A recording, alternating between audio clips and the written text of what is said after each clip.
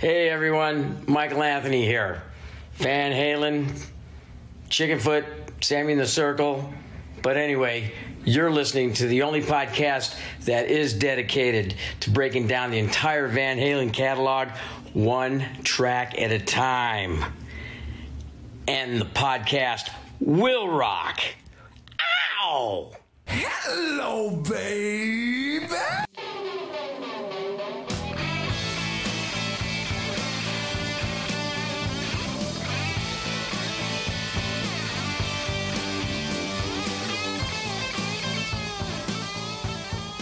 What is up, all you rockers, rockettes, and everything in between, everything that there is, ever was? You have joined us for a new edition of And the Podcast Will Rock. Welcome back to the show. And if it's your first time here, hello, glad you stumbled upon us. Let me give you a little rundown about what we do. We are the unofficial / official show that dives into the catalog and discography of one of the greatest rock and roll bands of all time, Van Halen. And we do it one track at a time. I am your co-host, Mark Kmeyer. Joining with me, as always, Corey Morissette. Corey, are you ready? Are you feeling the summer fever? Has it finally hit Saskatchewan?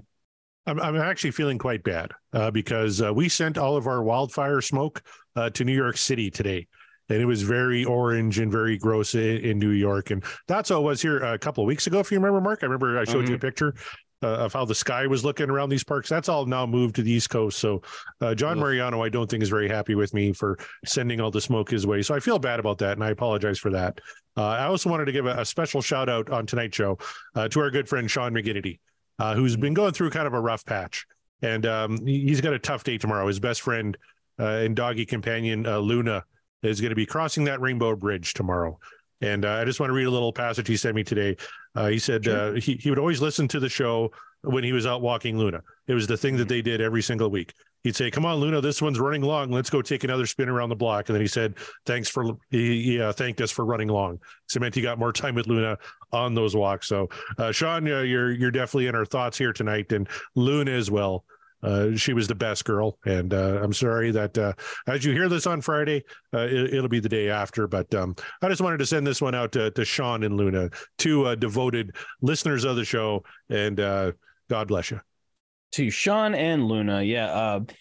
Big hearts, thoughts, everything with you, Sean. Appreciate you sending that in, regardless of the circumstances, man. So be thinking about you. So. So with that, I guess, with that in mind, we owe it to him, and we owe it to Luna to put on a great show. And Corey, you and I, we do shows together, just ourselves, pretty okay. I think we do it all right, but it's even average. Better. Yeah, I mean, I would say get slightly above average, maybe just only slightly, but it really it's a wonder, the shows that we come out with when we have awesome guests joining us, and we do have an awesome guest joining us. In fact, we have a frequenter joining with us on the show, our Patreon collaborator / just big fan, all around good dude, Josh Codwell. How you doing, Josh? Welcome back to the show. Fantastic. The quick turnaround. I'm so pleased that you're willing to have me back so quickly. You are you've joined the ranks as kind of official member of the main panel. So there you go. Pantheon of the preferable parishioners. Exactly. I like that. That's good stuff. Yeah, Josh is on the last two from the live show, and then here tonight. And then he's back in a couple of weeks with our new $20 patron. Maybe we should give our patrons a shout out there, Mr. Mark. We should give our patrons a shout out. We should absolutely do that. So real quick, at the top of the list, by the way, you guys, we do have a Patreon. We've talked about it ad nauseum at this point, but hey, I'm going to keep mentioning it just in case you didn't hear me the first couple of hundred times. We have a Patreon, and if you want to go over there and check it out, find a tier for you. I guarantee you will have something that's going to be pretty fun. Or if you just want to kick some support our way, we're definitely not going to be mad at that, and we thank you.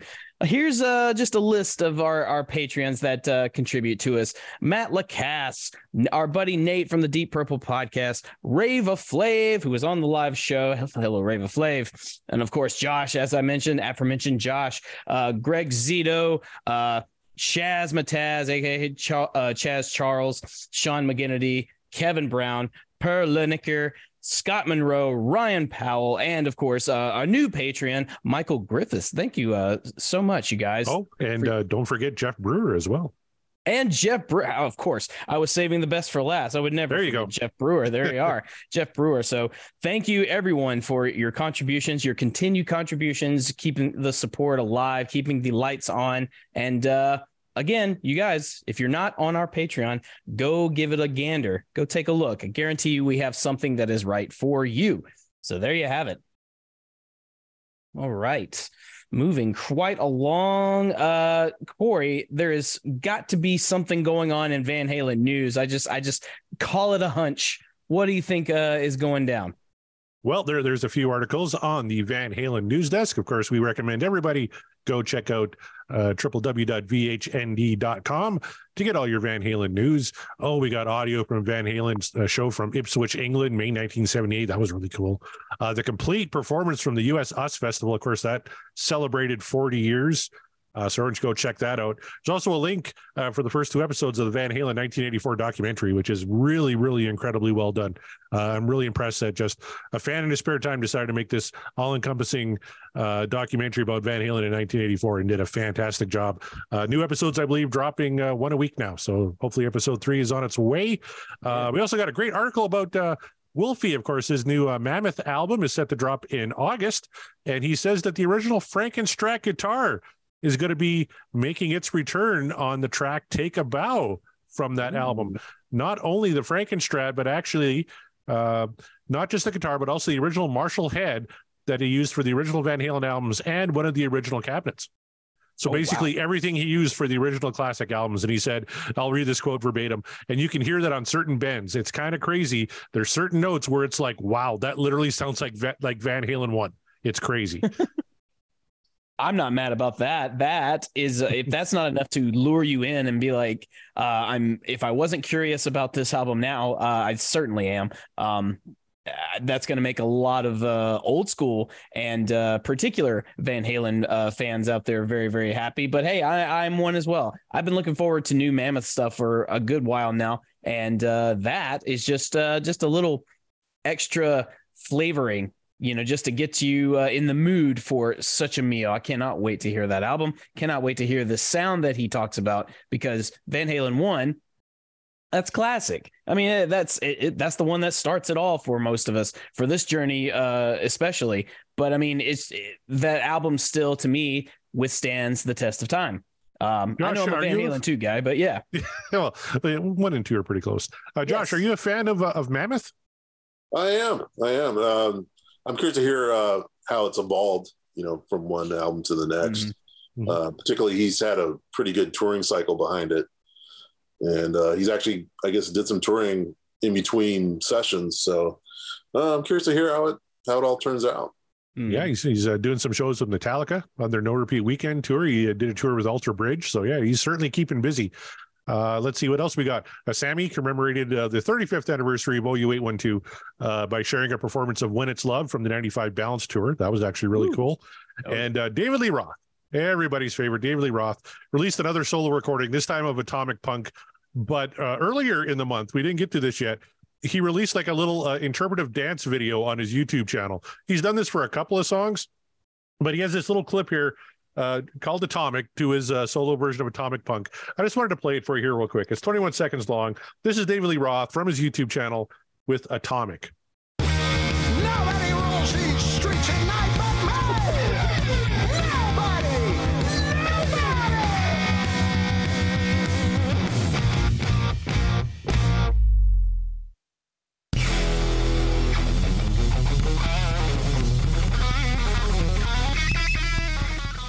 Well, that's special. That's a thing he did. Yeah, that exists. That's yeah. For those of you that cannot see what we saw, please go check that out for yourself. Very quick little clip of David Lee Roth, Atomic. And then for the lurkers in the chat, if you didn't see that before, I hope you had fun with that, because I don't know what to make of that. Josh, what do you make of that? It looks like a holdover from the No Holds Barbecue or whatever that was out a number of years ago. everything with Dave, I think it has to come with interpretive. Oh yeah. Yeah, I don't think I think it'd be hard to really nail anything down and give it an apt description of what I just saw right now. And, he's got a ton on here. Anybody. He really does. This one interests me. Friends in low places. Let's see what that's like. All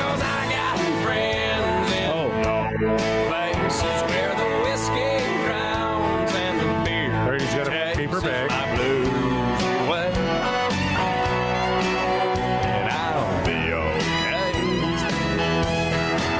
That looks like a Whopper. That's a Whopper. That's a Whopper. All right. To the oasis, so I've got a friend in low places. I've got friends in low places where the whiskey drowns and the beer chases my blues away. So, Grandpa, get away from the camcorder. You don't need to put this on YouTube. It's like, I got this great idea. I'm going to play a Garth Brooks song. I'm going to buy a Whopper and I'm going to offer it to a fake dog. You know, I was thinking maybe he did just a quick clip covering Friends in Low Places. That's what I thought this was going to be. That's what I thought too. Yeah. That's not at all what that was. What was with the camo? Did he hunt down the DoorDash driver? Yeah. Like, that guy buried somewhere? I mean, yeah, for those that couldn't see that, he's decked out in camo gear like he's gone hunting. And as someone who lives in the United States South, that's like a standard look. But I'm confused as to the context behind it, because it looked like he ordered Burger King from Uber Eats, and what I don't get it. I don't get any of what just happened. I get that less than that shorter segment we saw at the top. Like, I don't. What's he doing? Like, what is Dave? What are you doing? If you're listening out there, Dave, I just got to know, man. Well, first of all, thank you for your contributions to music and rock and roll. Second, what are you doing? I just what color is the sky know. In your world? Like, we got to get the DLR cast guys back on the show and just ask them, like, are you checking out the YouTube channel? Because we don't get what Grandpa Dave is doing anymore. Well, yeah, please. And hey, if the guys in the DLR cast are listening, please drop us a line, and then let's work out something to where we can have an honest to God conversation, because you guys would know a lot more accurately than what we would know, because I'm at a loss from all that, Corey.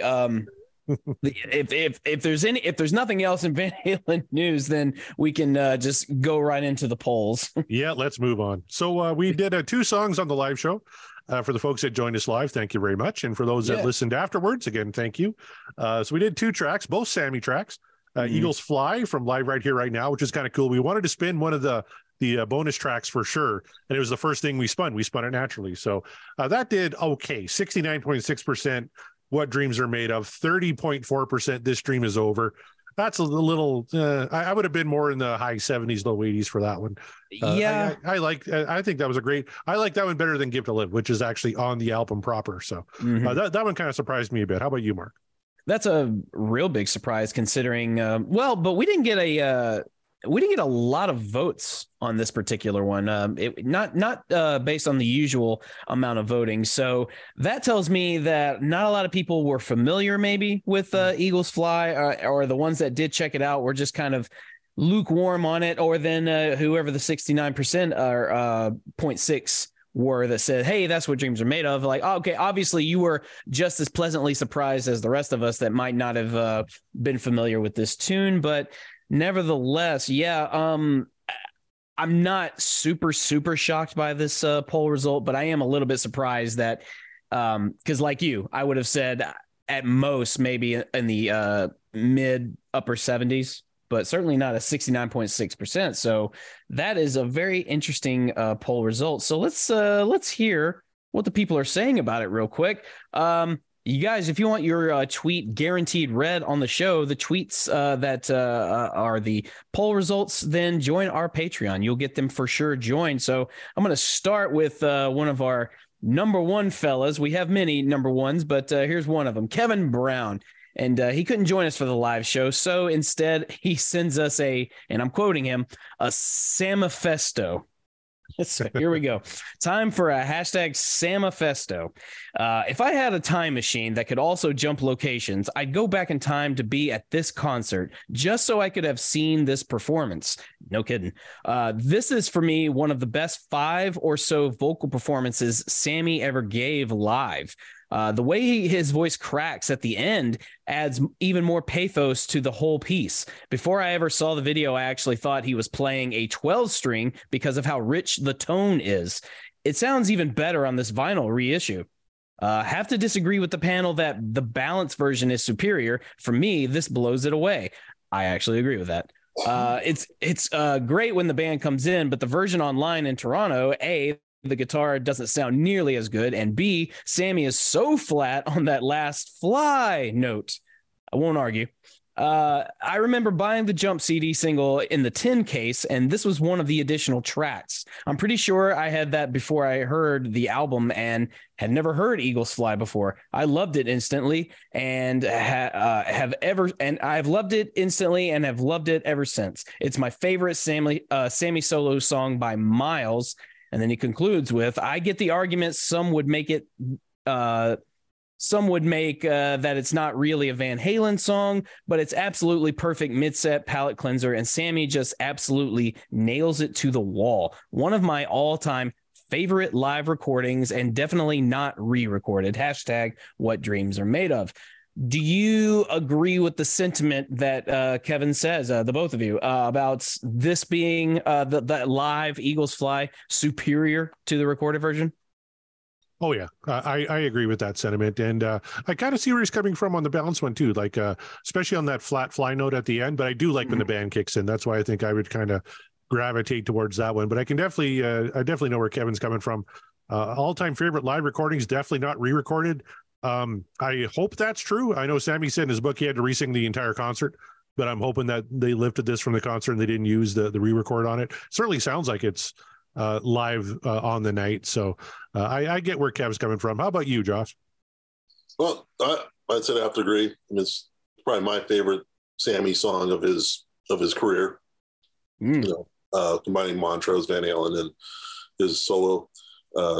Yeah, I think that's one song that he really, it touched a lot of people, or maybe not a lot of people, but it certainly is a standout. And hearing a raw kind of naked version of him just up there with an acoustic guitar, yeah, it's pretty amazing. Yeah. You also failed to mention, Mark, that Kevin also did a little artwork for us for Scott Kahaskin and his album "You Did Me Last Night," and he put a cow in there too in the OU8. I didn't know how to describe that, so I was just like, you guys go head over to our Twitter and the podcast will rock and check under the poll results for Eagles Fly. It's right there up front. Kevin Brown's awesome artwork with the OU812 and the cow. That's fun. Or no, I'm sorry. That's let's see. And a lot of the tweets in this poll result we had on the panel with us, so I'll just skip over those real quick. But Jeff Brewer says, I didn't downvote it, but if I was forced to downvote a certain percentage, this one probably would go down. It's a good song and performance, but it's not really Van Halen. And it's not one of the Van Halen songs that I'm immune from feeling fatigued due to overexposure. Interesting. He said he didn't downvote it and yet did not have a high praise review. So I guess it was, for Jeff, good enough. And that's fair. That's totally fair. But that's that's interesting perspective there. So I mean that's essentially it. I'll just read just one more for fun on this one from our friend Tom Umbruster. Hey, Tom says, I got goosebumps every time the song restarted. No higher praise than erect body hair in Van Halen land. Erect a lot of things, yeah. Yeah. We'll agree that the full band outro from the Balance pay-per-view is a hair better. Hashtag what dreams are made of. So yeah, I mean, that's I don't know, something about that performance when maybe it was because of the circumstances of us listening to it. Maybe I was just in the mood for a particular Sammy track that's raw, but I don't know. Eagles Fly, this live version really landed with me, but I can understand why people were kind of just sort of meh on it. And the poll results definitely show. So there you go. We'll move on from Eagles Fly. Like I said, if you want your tweet guaranteed read, join the Patreon. So moving on to our other song that we covered, as Corey mentioned, we did Pound Cake from Live Here Right Now. Corey, I'm just going to tell you right now, this did not land where I thought it was going to land, because I was thinking maybe this, with all the manifestations in the past, with all the talk, the chatter, that Pound Cake would be one of the upper high voted top tier Van Halen tracks that we've done. This is kind of surprising because yes, the majority voted What Dreams Are Made Of, but only an 89.1%, whilst 10.9, almost 11% voted This Dream Is Over. Your thoughts and concerns, please. I got to think maybe it's just the live version. Maybe didn't land with some people. Maybe some people agreed with me that they kind of wish that we had the rhythm riff underneath the solo like we do on the recorded version. I know some people, I didn't explain that very well. And actually, I got to thank our good friend, Mr. Brewer, for calling me out. I don't mean that Sammy should be playing guitar on any Van Halen records. He definitely shouldn't. And if he doesn't like playing guitar, absolutely he shouldn't be playing guitar live either. I'm just saying I missed that riff underneath the solo of Pound Cake in the live setting. I mean, the good part is you get to really hear Eddie fucking nail that solo. It's a fantastic solo. And you hear Mikey just going to town on that bass, but I just missed the main riff underneath. That's all I was getting at there. Maybe a few people agreed with me, decided I'm just going to downvote the live one. When they spin the record version, that'll be my big upvote. But yeah, I still thought this should be 95.5 easy, right? They should challenge, Little Guitars, which is still 98.6, our leading vote getter. It should challenge that for the top vote getter, right? 89% is just criminal. I mean, criminal. That's definitely a word for it. But I mean, this is not the first time we have been burned by poll results that we thought were a sure thing. But nothing is ever sure in the fandom community of Van Halen, as it turns out. So I have to know what people are saying. Matt Lacasse says the Eddie call-in response on the live pod nails it. His own best rhythm guitar player. Great show opener. # What Dreams Are Made Of. So there you go. There's some positivity. I mean, we're probably going to see a lot of positive notes on this poll results, given that it is 89% What Dreams Are Made Of. But still, I'm very curious to see if anyone from this from the results say otherwise. Again, we had a lot of people on the panel discuss this song, so I'll kind of go through them. But Sean from Sean Geek and Fast Red Podcast, Sean McGinnity, what's up? He says this song has Alex and Mikey with a driving rhythm, a splash of cheesecake from Sammy, and fucking Ed on a fucking drill. I mean, come on. I saw them on this tour opening with this song, and man, did they sound so fine.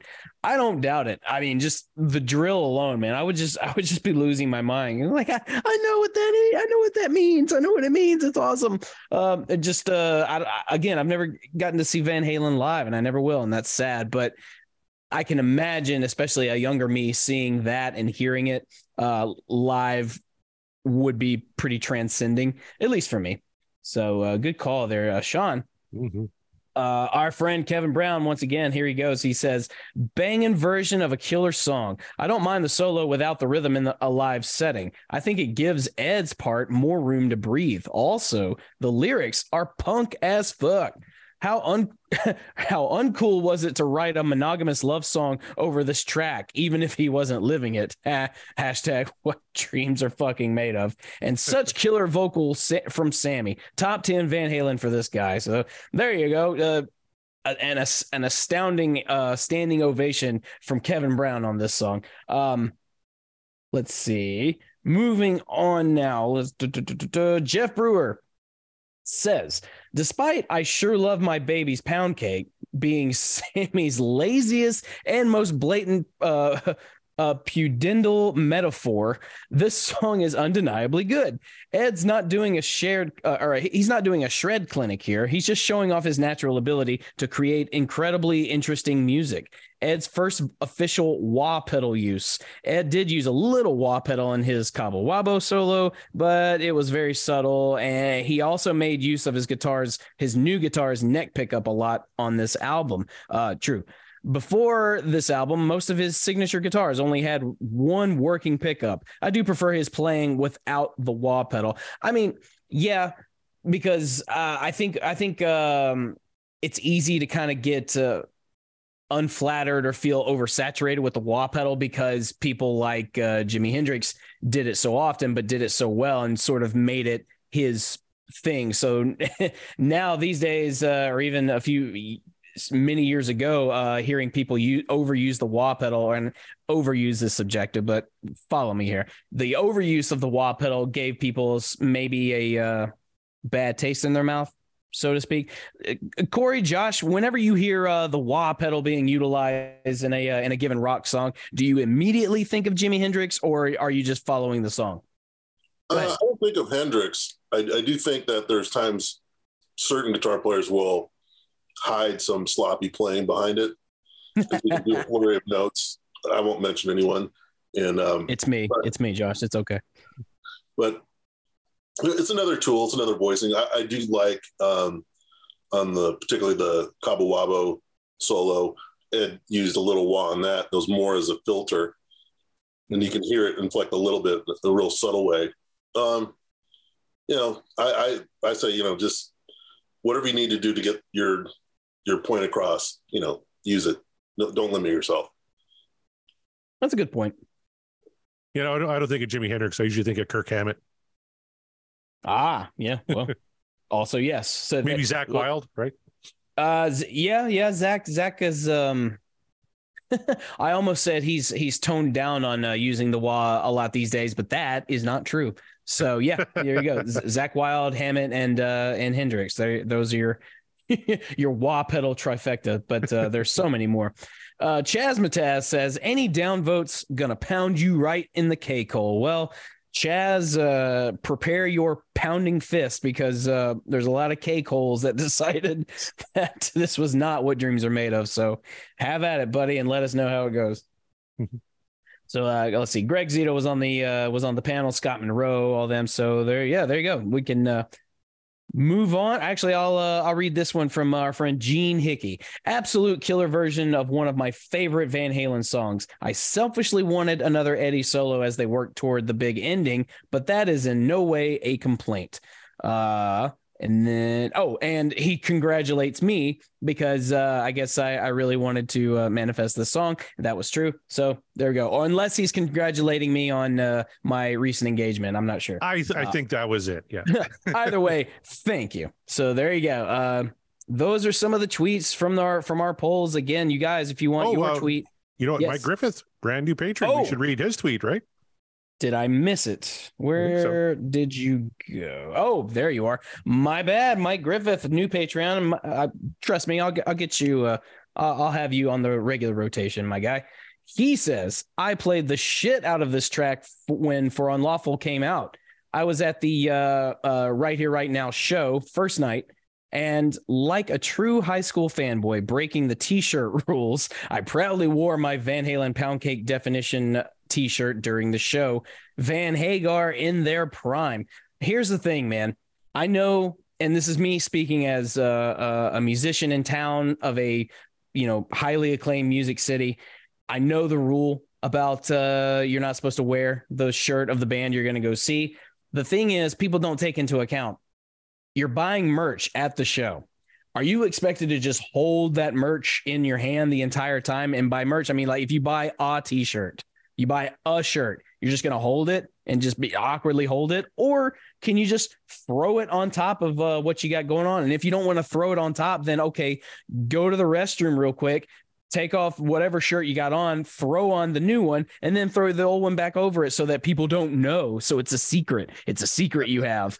I just all that to say, I've never understood why that rule is so bad. Like, I don't even know who made that rule. I think some pretentious snobs out there made that rule. You know who did make the rule? No, musicians. Because if I'm not a musician, but if I was performing a show and I looked down the crowd and I saw a bunch of kids wearing my shirt, that'd be pretty fucking cool. Like I never understood that rule either. If I'm going to a Van Halen show, I want to wear a Van Halen shirt. Like, exactly. It's snobby butt fuckers. Sure, they might be all, oh, it's not cool to wear the fucking band. Yeah, it is. Yeah, it is. And good on you, Mike, wearing your Pound Cake Definition shirt to Live Right Here, Right Now show. That's fantastic. It is. And it also says to the band and and I'm speaking from experience here. If I'm in a band and I see you out in the crowd wearing the shirt, that tells me, hey, you paid money for that shirt. You're supporting us. I actively see you are supporting this group. So that's awesome. I want to see more of it. It'll put me in a better mood. So, and I can guarantee you most musicians feel that way. So really the only people that think it isn't cool are pretentious fans. So stop it. Just stop it. If you want to wear the shirt of the band you want to go see, just wear it. They are not going to call you out. I promise. Now, Josh, where do you land on that whole thing? If you're opposed to that, go smoke a blunt with some carpet lint in it. Do us all a favor. Carpet blunts. There you go. But all that to say, wear your shirt, wear whatever you shirt at whatever show you want to, and listen to Van Halen. So that's right. There you have it. Those are the poll results from our live shows. Thank you, everyone who tweeted. If you want your tweet guaranteed read, join our Patreon. It will happen. So thank you very much. And now, Corey, time to get to the main meat of the show. And we do that by starting with everyone's favorite. Take a drink, please. Manifestations. There we are. I tell you, these are getting a little bit more tricky. The further along we go down the wheel, the more songs we take off the wheel and we land on, because we've called our shot. You especially, Corey, you've called your shot several times now. And I've gotten a few songs I've been wanting to hear. So now it just comes to what do I manifest now? I'm going to start with you, Corey. What particular Van Halen are you just itching for this show? Well, I tell you what, and I don't want to say too much, but I may be starting another podcast, and I may be starting another podcast with a fellow by the name of Kevin Brown. And Kevin Brown loves the Kinks, and I like the Kinks too. And I'm thinking it's time for You Really Got Me from Van Halen 1. So that's my manifestation. I just kind of want to go through our Discord server, which all of our patrons have access to, and they can post their manifestations. So Scott Monroe wants to hear Little Dreamer. Man, I wouldn't be opposed to that at all. Right on. Ryan Powell wants to hear Aftershock. That'd be cool. Mm-hmm. Mr. Brewer wants to hear that trash filler song, The Dream Is Over. And that's a bit of a inside joke, because someone on our Twitter who's never heard the show saw our poll and said, The Dream Is Over. That's just trash album filler. It's like, okay, buddy, whatever. Thanks a lot. Thank you for your input. And Kevin Brown actually wants to manifest Amsterdam, given recent events. It seems fitting to him. So I guess in honor of your pending nuptials, he wants to hear the show that's going to bring Christy back onto the show. So those are their manifestations. We got Josh on here with us here tonight. Josh, what you in the mood for, my friend? Let's do Hang 'em High. Ooh, very nice. Hammer down. Love it. You had that one ready to go. Yeah. I am also going to manifest a Van Halen 1 track, and it's one I believe I've manifested before, but you know how I do. If I really want to hear it, I really want to talk about it, then I'm just going to keep doing it. So Jamie's Crying. I'm ready to hear some Jamie's Crying. That'll be I think that one's worth talking about. That's what I'll say. So going to manifest those. We've got 2 for Van Halen 1. We will either get very close or way off, as we are one to do here with this wheel, because the wheel be fickle. But there you have it. Our manifests are locked in. We are ready to spin the wheel. Corey, if Sammy's ready, if you're ready to prime it, let's do it. Yeah, I'm going to give it a shuffle here. Let's see. Sean has 4 letters. Luna has 4 letters. Let's do this one for Luna. Pick something good. Let's go 1, 2, 3, 4. K. And I guess. Here we go!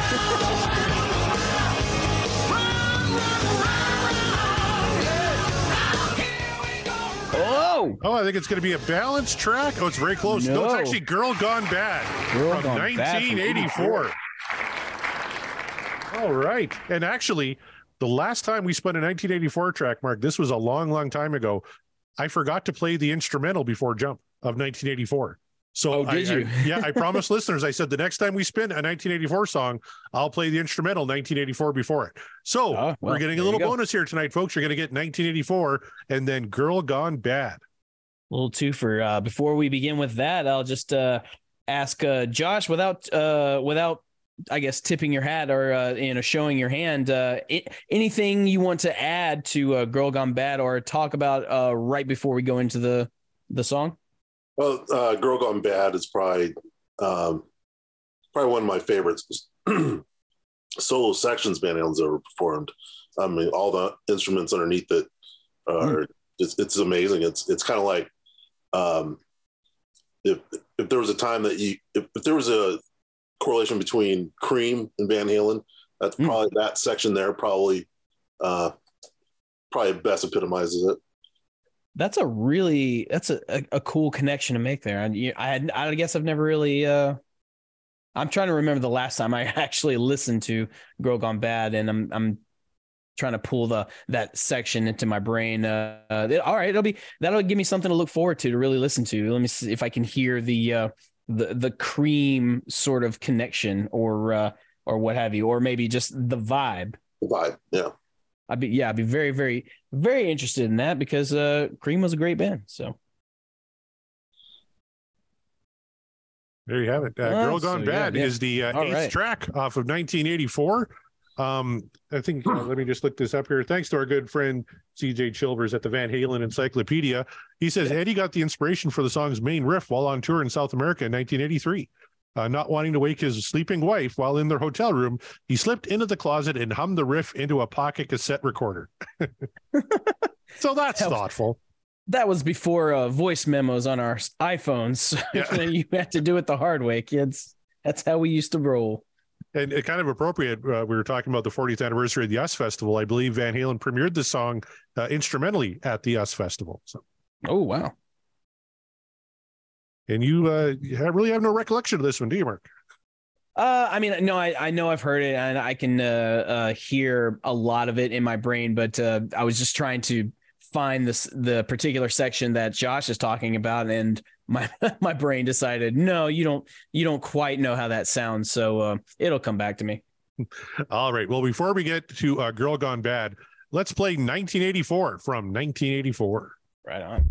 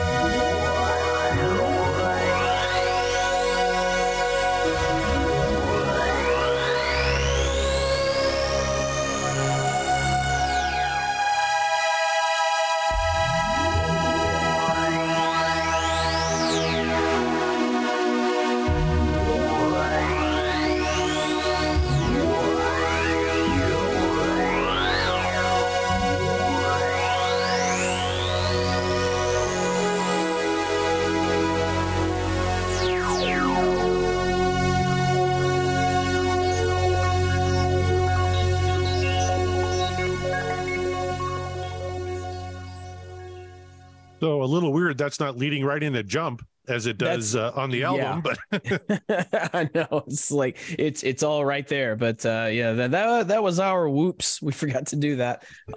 Nevertheless, though, it's I like that. It's very, very simple, just very little interlude right before we get a little bit of a synth to warm you up before you get the main synth song from Van Halen. So hey, look. You guys, all of those who might not have been so crazy about the song Jump because it's more of Eddie on keys than guitar, he was warning you in this in the 1984 track. He was warning you what was coming ahead. So you only have yourself to blame for being surprised that Jump was going to be so synth heavy. So, look at it that way.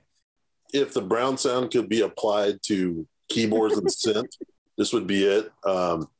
Because in this era, almost all the keyboard sounds were kind of tinny, and this is really it's thick and it doesn't leave me cold like most synth sounds from that time. Yeah, good call. The synth sounded great. Again, top-notch production from Ted Templeman. Great way to kick off the album. And normally he would lead into Jump, but tonight it's going to lead into Girl Gone Bad.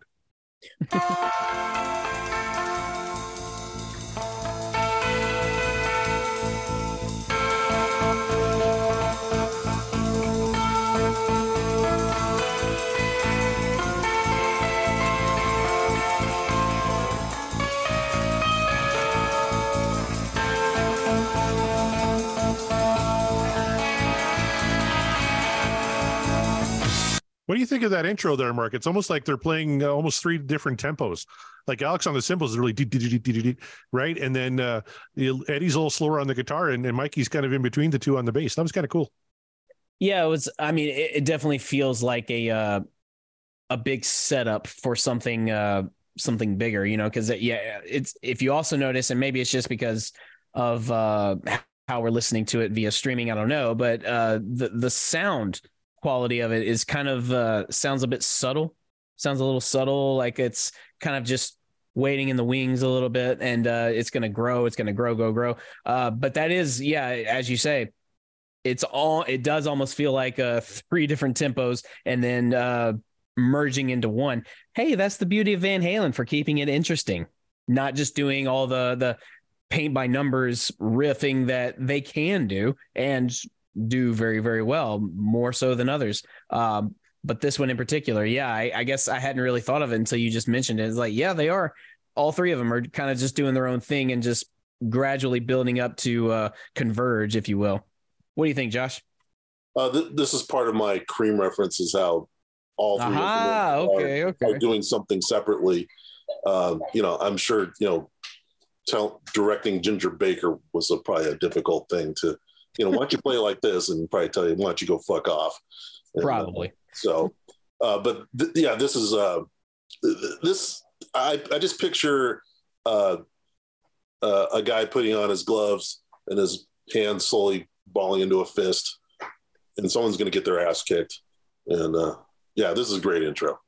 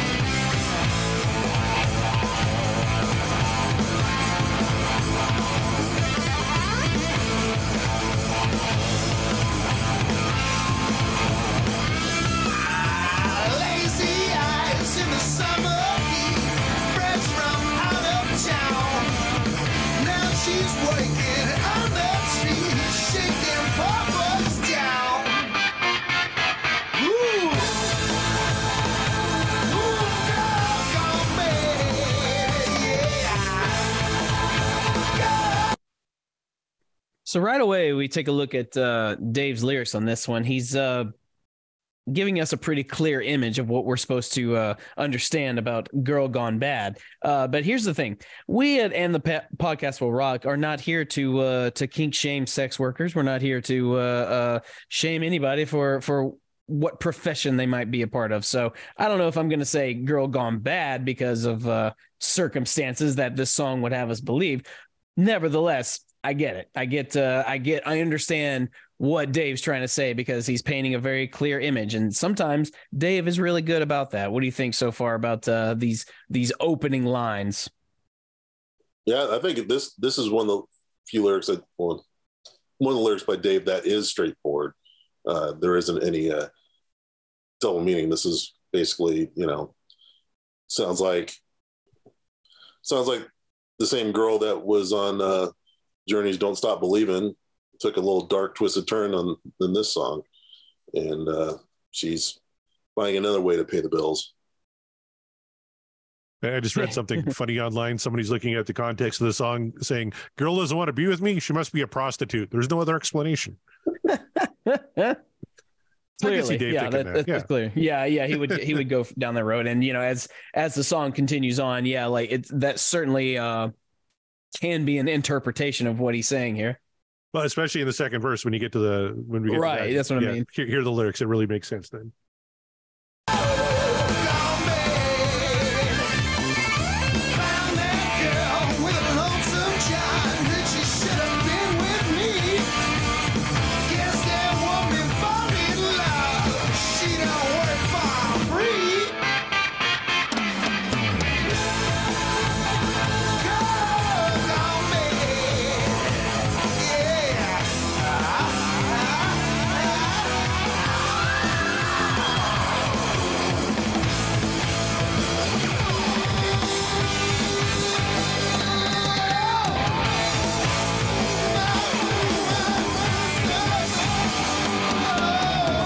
Musically, Mark, is this like top of the level for this album? Like, they're really cooking here.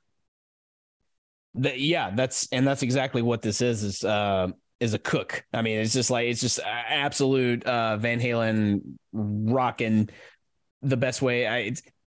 It's hard for me to really describe it other than saying like it sounds like a Van Halen rock song, because like it has all the and even that's not to say that they pigeonhole themselves into one small little bubble on like this is the Van Halen sound and nothing more. Like no, they've proven that they are a lot more diverse than that. However, when you say it sounds like a good standard Van Halen rock riff.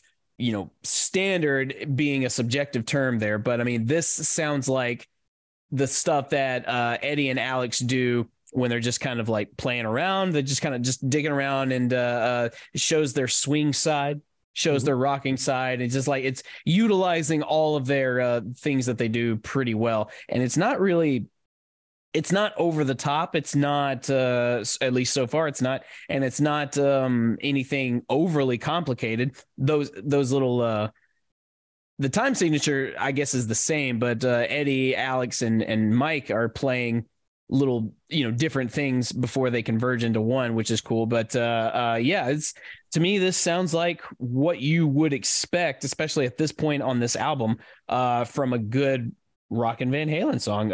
Josh, you have anything to add to that? This sounds like something that was birthed out of Dr. Ross' basement. I mean, this is it's got a lot of jamming element to it. At times, it sounds like Alex and Ed are kind of egging each other on. Like, well, listen to this, Phil. Okay, well, I'll follow that with this, and it's brilliant. I love it. Yeah. Getting lots of Mikey in the mix too. I like hearing that too. It's fantastic.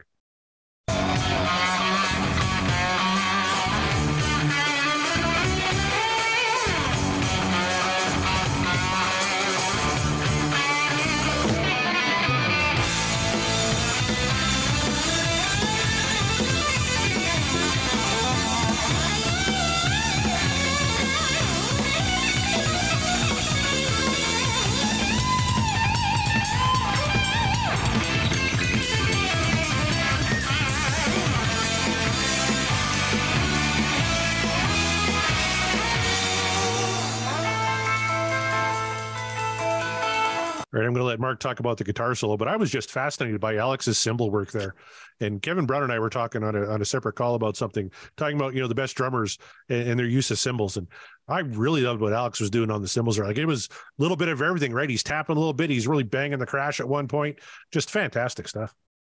I tell you, my attention diverted from Eddie to both Alex and Mikey, because they don't really, I mean, Eddie's doing his thing, and we all know what his thing is, and he's doing it very well. But Alex and Michael are still just like holding down the rhythm, and yet it sounds like they're playing their own solos by their own right, and they're not. They're just keeping the melody and the rhythm like down packed, while Eddie is just ripping and shredding, and that's not easy to do, and to keep it cohesive and not like turn out a huge sloppy mess. You have to be really, really good at what you're doing, and you have to be musically aware of your structural surroundings, so to speak, to really play in that realm. So overall, is that guitar solo good? I mean, yeah, we'll talk more about it, sure, but I mean, do not sleep on the fact of what the rhythm section is doing in this song. It's, boy, that swings so hard. Yeah, this was this may have been like one of the peaks that they've ever reached, to have that underneath the solo. And then it gave, I mean, I think Ed showed probably every technique in his bag of tricks outside of, there's no whammy bar on this solo, but the big bends, there was even no some dive bombs, there was some chicken picking in the beginning. Yeah. It was pretty rare. And then obviously it's kind of a tip to the hat to his Holdsworth influence was all over it. So yeah, this is probably, if they've ever reached perfection, this is one of the many times they have. Perfection, he says. Hard to argue.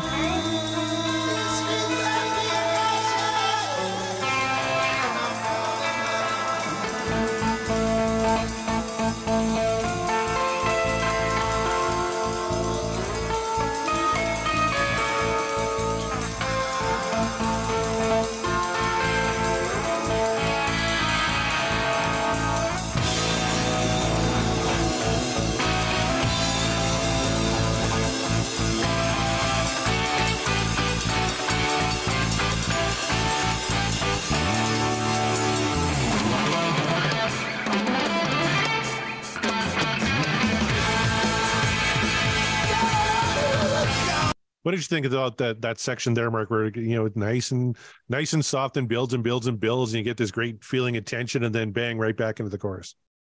You know how I said they are versatile and dynamic? It's like, here's a very good example of that, because it feels like a break from the solo, like, we're going to go back into the song subtly, but no, they make you work for it. They make you really tune in, and they keep your attention on it to make sure you don't leave what is in the middle of what's happening right now. It's like, we'll get back to the chorus, we'll get back to everyone singing along, but first, like, wait for it, you have to earn it.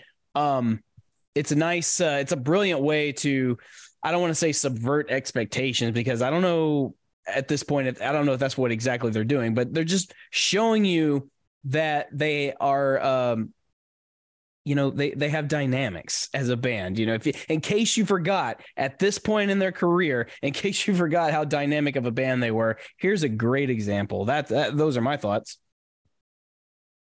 And the contrast from an insane solo section to building back up to where it's going to be another huge I don't know what would you even label that part as, but I'm running out of superlatives. It's like a little prelude, so to speak, or an interlude rather, and almost like the cool down period, like the song as a workout. Here's your cool down right before you go right back into your reps. You know what I mean? Or something of the sort. That's what it felt like to me. It's like, everyone catch a breath, because the song really cooks, and it really kind of doesn't stop until that point. It's like, so everyone, take a breather, get your energy back up, and then we're getting right back into it. You know what I find interesting too is where it's sequenced on the album. So this came right after I'll Wait, which is a very keyboard heavy song, very straightforward kind of song, right? This is a little more almost jazz like, right? It's kind of experimental in sections. It's more of a jam. I think maybe that was by design, because maybe they just, I don't know where their thought process was in terms of being keys heavy on this album.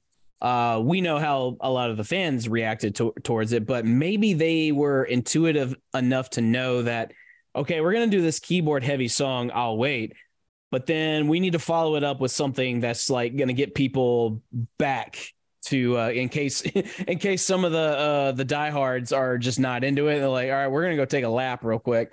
It's like, all right, well, when you come back, be ready for that next one. So I think that, that order was by design. Personally, I could be wrong, but that's what I think.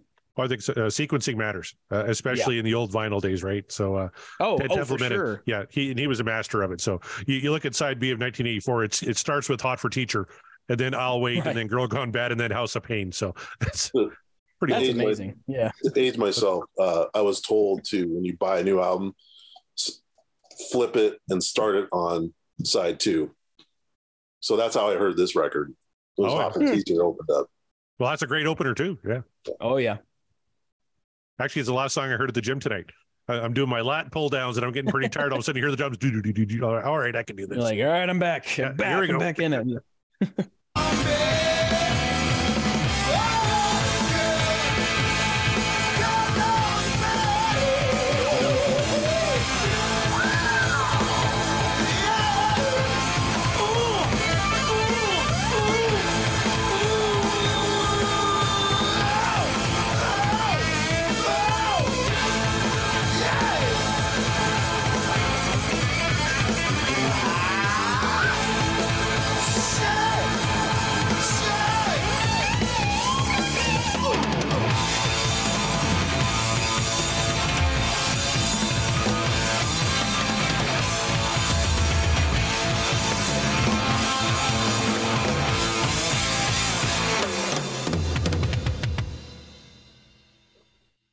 I expected a big concert extra. I know. It's like, here come the cymbals, and then nothing. Nothing. There goes your expectation subversion right there. Well but I love that they give Alex like that moment where it seems like he was like real heavy in the mix right there. That doom doom doom. It's like put all the mics on the toms real quick. Let me just do something. And Templeman's like, sure, whatever, go ahead. That in my head canon, that's how that went. But there you just have it. one last point on the sequencing. Yeah. I'm just looking at the singles from 1984. I'll Wait was the second single. It's B-side, Girls Gone Bad. Uh-huh. So even on the single, this followed I'll Wait. That's amazing. Again, I think I agree with you. Sequencing matters, and I think that was very smart to put that there. As I said, it would, because for those who we're not keen on the keys and the synth, it's like, okay, fine, well, get through that, and then we'll, I guess, reward you with just a grand slam smoking swing style rock song.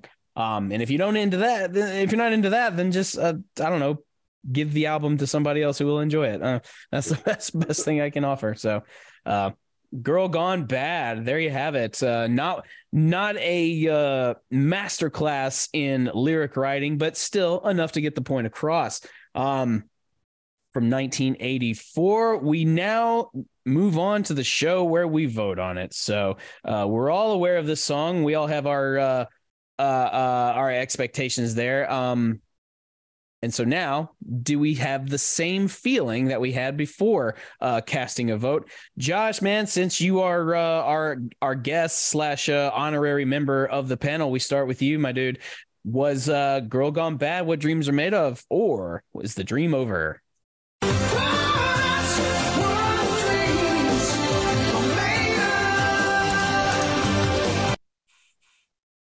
Absolutely, 2 thumbs up, all the way up. He's run out of superlatives, remember? Nothing. There's nothing to even debate here. It's if there's a song that should be 100%, which it won't, but that deserves that 100% across the board, it would be this one. Yeah, we can safely say it will not be a 100% because the ones that should be have not been. So at this point, I think we can. Yeah, just blame it on the trolls, blame it on the contrarians. I don't know who to blame it on. Just sometimes these songs just don't land well with people, but it landed with you, Josh, because that's a vote up. And then we move on to Corey. Corey, did this song land with you? Was Girl Gone Bad too bad, and you got to wake up from that nightmare, or was the girl so bad in a good way that that's what dreams are made of? Well, she don't work for free.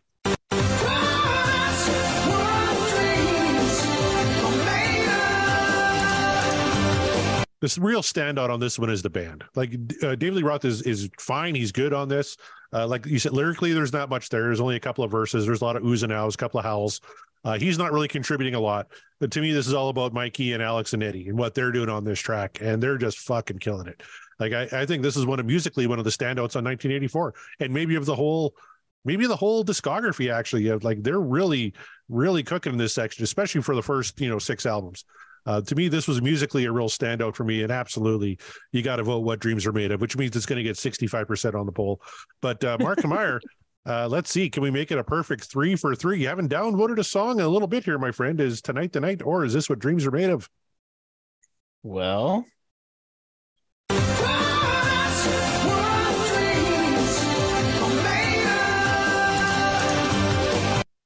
and I say that because I was very, very close to giving it a slight downvote, just because I was like, there wasn't really a lot that Dave was contributing so hard to where I was like, oh, I mean, I have to absolutely vote this yes, because like I'm blown away. But musically, sometimes, and that's not to say that Dave's lyrics are bad on the song. No, as I mentioned, like they're very simple. They tell a very quick story. It's very quick because it's not a lot to be discussed there, but sometimes that's okay. In this case, it's okay because he's not doing the legwork. The band is doing the legwork, as Corey said. I reiterate everything that both of these gentlemen said, and I would throw in that look, sometimes Van Halen just got a Van Halen, and I think they Van Halen pretty hard on this song. Would I put this in my top 10 of Van Halen songs? Probably not. However, if someone said this is top 5 easily, I wouldn't argue, because the song smokes. And if you're looking for just like a smoke show of a Van Halen track and you said it's Girl Gone Bad all day, I'm not going to disagree with you, because all the right pieces were there. I think the unsung here, this is one of those songs where the unsung hero, well, for me, actually, it's a tie between, I would have said Alex, but I think it's a tie between him and Mikey, really, because Mikey's doing a lot. His galloping, the bass picking method that with your fingers, like call it galloping. He is galloping like the Kentucky Derby on this song. So big kudos to Michael Anthony on that one. But not to be outdone is in the rhythm section is Alex Van Halen.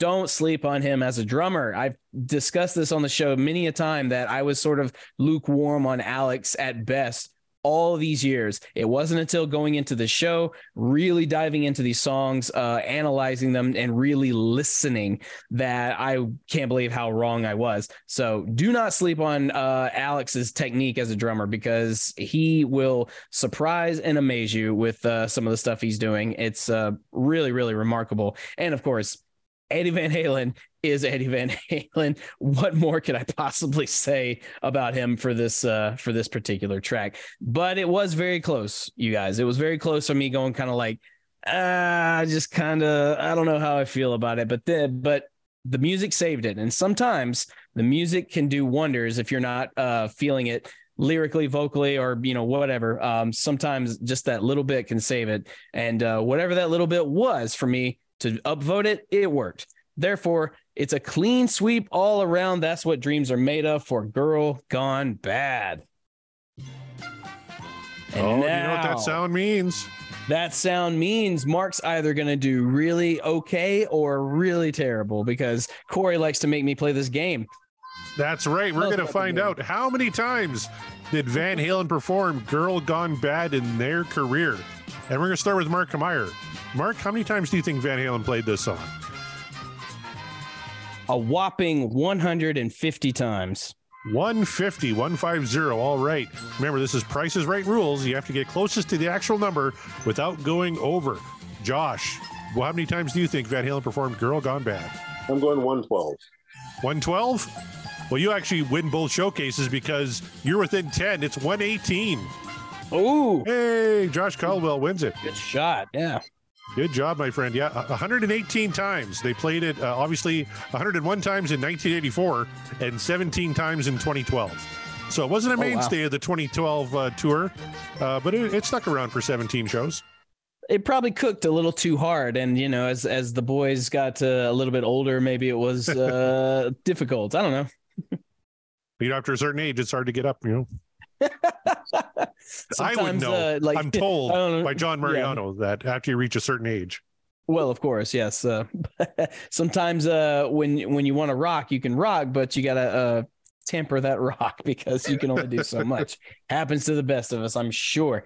But there you go. 118 times you said. Well, if and I don't blame them for not putting it on their main show. Like I said, sometimes you run out of steam early, and this song sounds like, depending on where they might have put it in their set, they might have run out of some steam.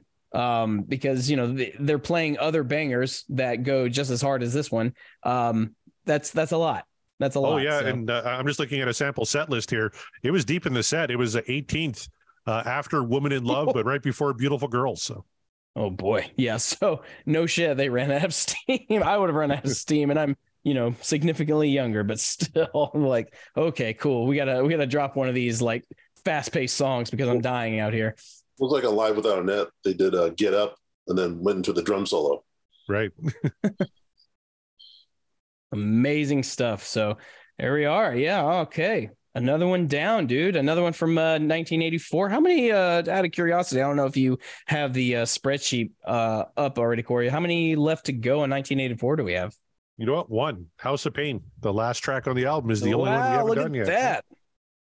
So we're nearly okay. So there's one album we're nearly done with. We're nearly done with Van Halen 3. I think we're pretty close on Women and Children First, but I could be wrong about that.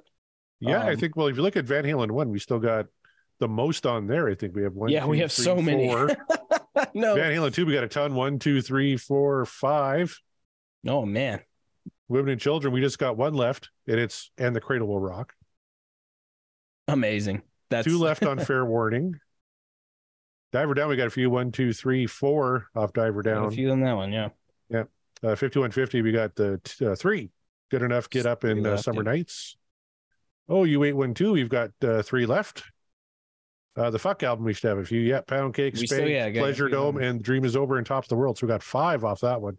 Bounce, we got a few. Can't Stop Loving You, Amsterdam, Aftershock, Take Me Back, and Feelin'. And then Van Halen 3, we have 2 left. Just 2. Oof.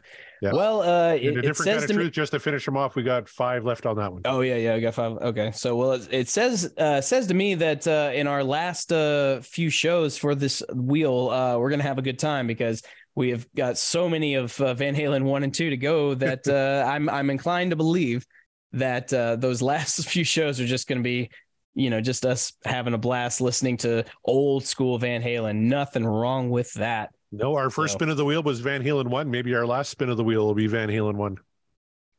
It very well could be, and it still kind of breaks my heart that that Jump is not going to be the last one that we spin because that sounds poetic. Actually, but now I'm thinking it might be more poetic that the last one we spin is our namesake, and that's and The Cradle Will Rock. Yeah. So if that be the case, yeah, that would be hilarious. That would be fun, and it would again be poetic. So yeah, let's.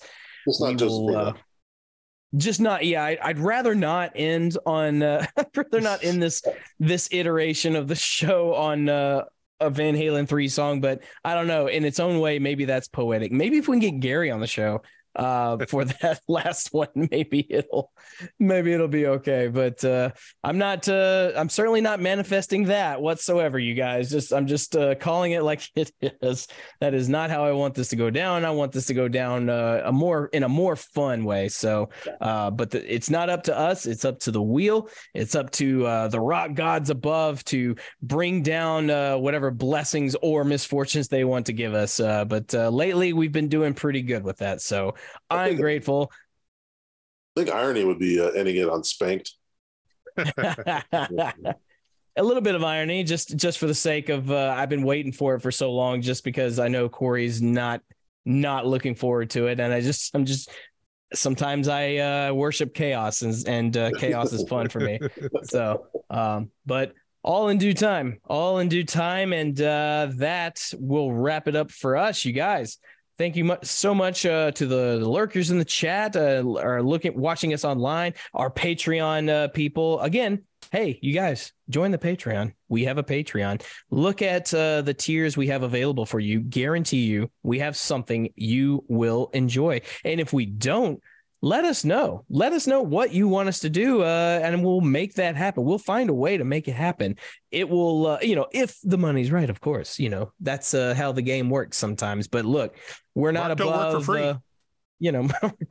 No, Mark worked for free for a long time, and it's time to get a little bit back. But nevertheless, I don't want to get anything back if you guys aren't going to have fun with it. So if you have a fun idea for a show, let us know. And if we don't have a tier for it, we can make a tier. It's That's not right. hard. So head on over to the Patreon and, show some support. Keep the lights going. Keep us going because we're having a blast doing this show. And we're having a blast meeting you, the fans, you, the patrons, everyone, including our guest tonight, Josh. Thank you so much for being on the show again. This will not be the last time we see you. You will be coming up on the show again later on, and we're always happy to have you. We always love your input. Thank you. Appreciate being here. Hell yeah. So, you guys, we are not the only ones a part of this sort of rock and roll podcasting echelon. No, we are part of the Deep Dive Podcasting Network. And there's a whole slew of them. And you know what? I'm going to let Corey just tell you a bit about the shows you can expect on the Deep Dive Podcasting Network. Corey, if you please. All right, big breath. Here we go. First of all, myself, John Mariano, and Scott Haskin do a little show called Backtracks Aerosmith Revisited. John and I also do a show called Backtracks Theme Music. We just celebrated 1 year on the air with that one, and we celebrated by doing Power of Love from Huey Lewis and the News from Back to the Future. That was a hell of a lot of fun. Of course, Scott Haskin does the show Uriah Heep, the Magician's Podcast. Nate and John are good buddies at the Deep Purple Podcast. The Simple Man at Skinner Reconsidered. Terry T-Bone Mathley at T-Bone's Prime Cuts on the Other Side, Rye at Sabbath Bloody Podcast, Paul, Joe, and David at In the Lap of the Pods, Andy and Matt at Hawk Binge, Eric and Jonathan at Maiden A to Z, Daniel and Josh at Diary of the Madman, the Ultimate Aussie Podcast, back from a brief hiatus. They're back recording. Good on them. Ben and Sam at Universally Speaking, the Red Hot Chili Peppers Podcast, George and Hattie at the Judas Priest Cast, and I tell you, they're doing a whole string of shows for Pride Month here. Everybody go check them out. I listened to part one today. Yes. Fantastic stuff. They talk about their own journey with their sexuality, and they're really getting into a deep dive for Pride Month. Go check that out. Clay and Rye at North by South Podcast, Greg and Jonathan at So Far, So Pod, So What, Kevin at the Tom Petty Project, and Kevin again with his buddy Randy at Seaside Pod Review, Quinn at Volume for All, Sav, Nick, Steve, and Mark at Rock Roulette Podcasts, Chaz and Greg at Regarding Lulu, and please remember all of our friends here as well. You're All Doomed, the Friday the 13th podcast, the DLR Cast, the Bogus Otis Show, Pod of Thunder, the recognized symbol of excellence in rock and roll podcasting, Booked on Rock with the legendary Eric Senich, Dissect That Film, Three's Company 2, a rewatch podcast, and the Sean Geek and Fast Fret podcast. God bless you, Luna. Sleep well, my friend, and thank you all for listening.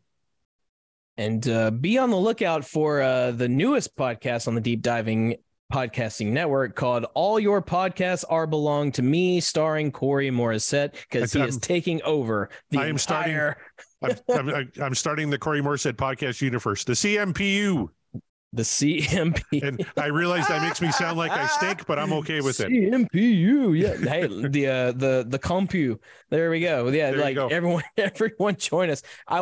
Kevin Brown, I would like a shirt designed. Oh, he's working on it. My wife already requested one. He's working on it. CMPU. Yes. All right. I want that shirt. I want to wear it around town. I want people to see it. People need to know. Yeah, Because this guy Corey is stinks. taking over the airwaves. Corey is taking over the airwaves one show at a time, but That's right. by God, it's going to be all the shows. Just you wait. You can find us at Podcast Will Rock on Twitter and the Podcast Will Rock on Facebook. You can find me at Mark the Bat on Twitter and Instagram. Most of the time, I just talk about how terrible my state is, and sometimes some nerd shit, and then sometimes if you catch me in a good mood, I'll talk some Van Halen with you. But nevertheless, go to Podcast Will Rock at Twitter, or at Podcast Will Rock on Twitter. That's usually the most interactions you'll get from us when concerning the band Van Halen. So once again, thank you all so much for being part of this. Thank you for listening. Thank you for sharing. Keep on at it.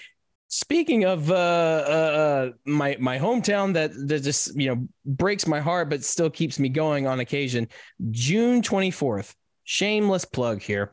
the Welcome to the Apocalypse 2023 show. Longtime local band Voodoo Prophet is playing their return/goodbye show in Nashville. They were a mainstay in the Nashville metal scene for quite some time, and they were back together to play a one-off show, probably for the last time. So they're playing a whole slew of all of their repertoire, and they will have a special guest joining them on stage, including yours truly. So come watch me do some vocals for Voodoo Prophet, and if you're not sick of seeing me there on that same show, we've got a whole cavalcade of other Muppets and wacky musicians playing that night, including Vulgar Display of Nashville, a tribute to Pantera, Rose of Sharon, a tribute to Killswitch Engage featuring yours truly. We're also featured with some other original local bands, Sidewinder, Cadence, Blackwood, and Summon the Moon, all from the